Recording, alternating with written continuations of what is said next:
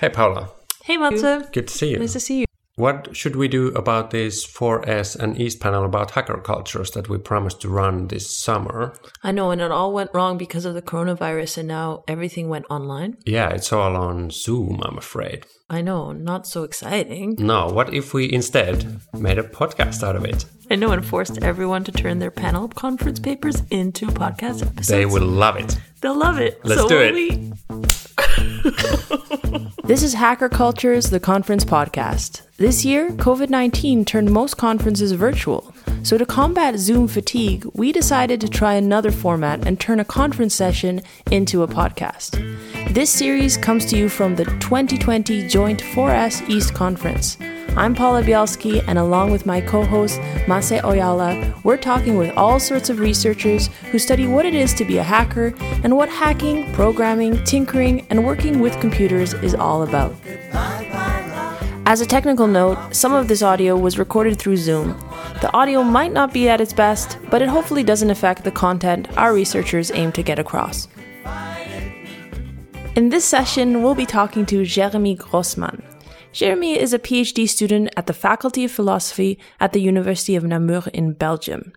His work sits between computer science on the one hand and philosophy on the other. Jeremy, as a philosopher, talks today about his deep dive into the daily practices of engineers, practices like implementations, experiments, or publications. He says that these practices force engineers to complicate the separation between algorithms on one hand and problems on the other.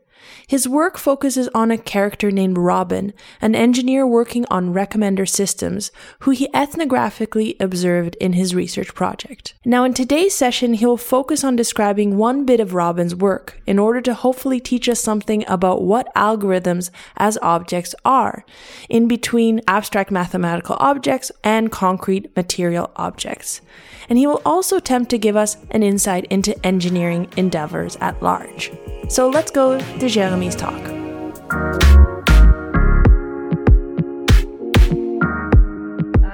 Wonderful. So now we're on to Jeremy Grossman. Jeremy Grossman, I'm super excited also to invite Jeremy. I mean, I want to be a little bit like a bit of honesty here that I've been writing my book that I've been trying to write for the last 4 years, and Jeremy has been my writing buddy, which I recommend to everyone to have a writing buddy. And I'm super excited to have Jeremy here with us. He's in Brussels right now, and Jeremy's been finishing his PhD, and he's at the University of Namur. Is that right, Jeremy? Yes? Indeed, you are. Okay, welcome. Welcome to the podcast, Hacker Cultures podcast, aka the session 4S East session. Why don't we take it away right away? So where do you want to take us today? So, as Paula knows, but as most of you don't know, I've been working since a few years on engineering practices. Basically, I've tried to make sense through the use of observations, interviews, and archives of how engineers make and know algorithms. So that's the basic question that led my researchers.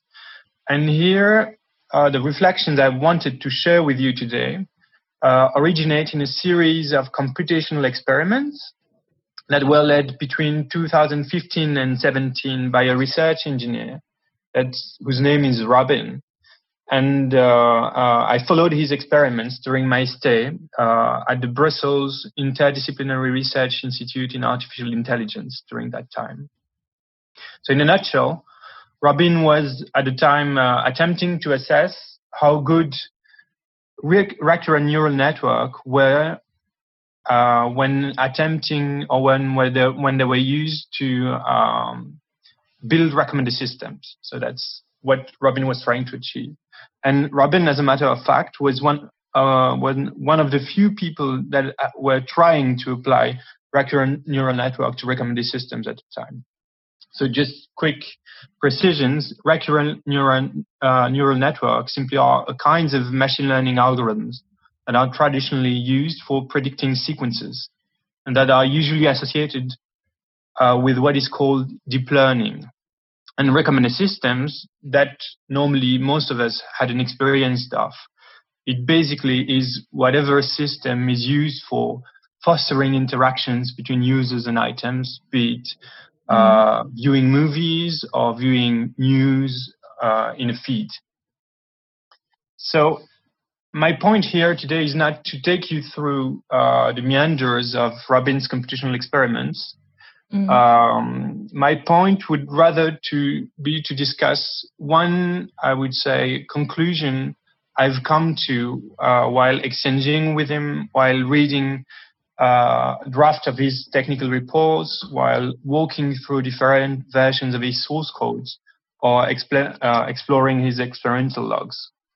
So the conclusion or the proposition I would like to follow up and discuss with you is that the rise of deep learning, so it's a historical hypothesis, significantly depended on two things: the advent of graphical processing units that are manufactured by NVIDIA, AMD, or Intel, and the advent of novel computing libraries such as Theano, PyTorch, or TensorFlow. So I'll come back on what these are later in a bit. But the main point, I think, comes with two kind of interesting conclusion, I believe. First, one consequence of this hypothesis is that algorithms' capacities may be unleashed by novel processing capacities. So it obliges us to think about the interactions that happen between what we usually call software and what we usually call hardware. And the second point would be to say that the libraries usually enable engineers to maintain a fine balance between knowing the interface of the library and not knowing how the library is actually made. So there is this. These would be the 2 points, 2 takeaways that stems from this historical hypothesis. Okay. But maybe I'll stop you there because I think this is like classic sometimes, Jeremy. Let's back up for some people who need to know more. What is an algorithm? How do you define an algorithm, or how do you define machine learning? Can we back up for a moment and tell us a little bit more about how do you find these? So an algorithm, I take an algorithm to be a formalized and stabilized computational technique that has the two main properties, I would say. One, it can be recognized within a variety of inscriptions. These can be vernacular descriptions, pictorial diagrams, source or pseudocodes. Okay. And the second property would be that algorithm can be manipulated through a variety of actions. It can be mathematical demonstrations, it can be computing implementations, or it can be technical intuition.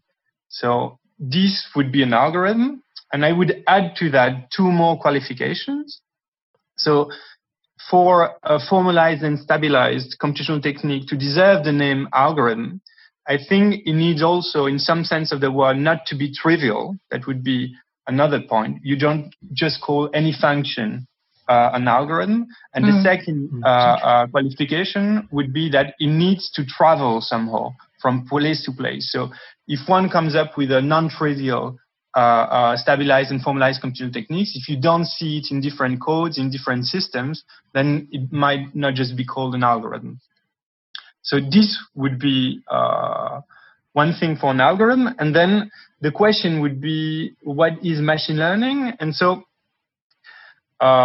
let's not lose ourselves into it, but let's say that we'll take here machine learning as referring to a set of practices and a set of techniques that are more or less related to standard statistical techniques or practices. And basically, they have in common that they enable engineers to build models for representing and intervening on our environment. And so here we have a black box word, which is model. And so you can think of a model really as model in architecture. So a model is basically a surrogate device that enables one, by creating a very simple situation, to think about and intervene or prepare an intervention upon another situation. So a model is this kind of thing. And in our case, in the case of statistical and machine learning models, these are mathematical models involving numerical values and mathematical expressions. So, and very roughly now, if you want to have an idea of how a machine learning algorithm works and how a recommender system works, we can say that we have three main things.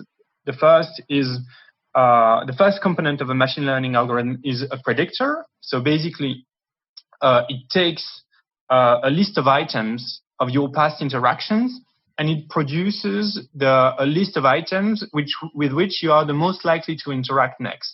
So that's the predictor. The predictor is that with which you have daily interactions with when you get stuff recommended.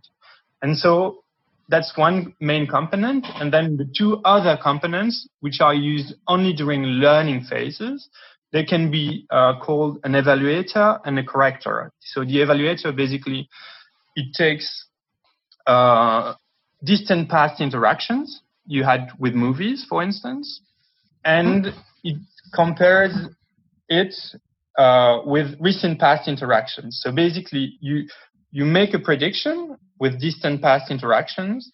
You predict movies that Paula or Massey is going to see. Mm-hmm. And then you compare if your prediction actually match with the recent past interactions. So it's an evaluation of how good the recommendations are. And the last component, it takes this evaluation and it updates the model's parameters, the model's values, in order to improve the score of the predictions. So that's basically algorithm and machine learning. Mm-hmm. Yeah. Okay, so that's like a lot of things. And can you, like, super quickly in like a very short time and very clearly kind of connect back to what you were starting from? Like, so what's the relationship between like deep learning and these processing units? Okay, so what's the story there? Yeah. So the point here is to say that basically recurrent neural network are around since late 80s, early 90s. The various variations of these algorithms, they are around since this time, and they're still in use right now. And so the question is, how come Robin was one of the first to make computational experiments trying to put together recurrent neural networks and with a recommended system? And then the answer somehow is that before, recurrent neural networks were limited in their abilities. They were limited in their abilities for one main reason, let's say. It was the processing capacities. So basically, when you want to learn stuff with machine learning, you need a lot of computational power for two main reasons. Especially when you talk about neural network. First, you have lots of what's called matricial computation, okay? Or matricial multiplication, more exactly. Second thing you have is that you have a data set of millions of instances, and you have to iterate over the data set several times. So this makes any learning very time consuming. It can take hours or days or weeks. And so these limitations prevented neural networks to be widely used before. And that is because the standard processors we have were basically assuming that they were basically optimizing the execution and the switches of one sequence of instructions. So you had one sequence of instruction coming one after another, and you needed to have take very little time to execute one instruction, and to have very limited time between instructions. And so that's one thing. It was sequential processes. And so where graphical processing units comes in is that basically you have the game industry that was becoming larger and larger, that was coming up with new problems and new computational problems, and it fostered the development of new kinds of processing units.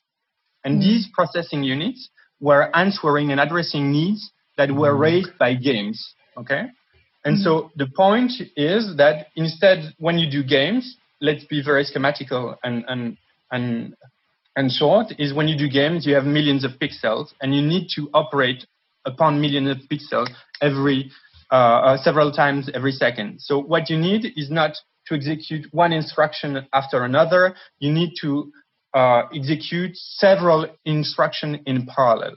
So basically, you have a new processor, and around 2006, these processors, engineers became able to interact with these processors directly, and they could harness the power of these processors in order to develop bigger recurrent neural networks, and in order to train them at the same time on bigger data sets. So basically, the point here is that the development of deep learning, the advent of big learning, depended centrally upon the advent of a very specific kind of architecture, which itself depended upon the development of the gaming cultural industry. Mm-hmm. Okay.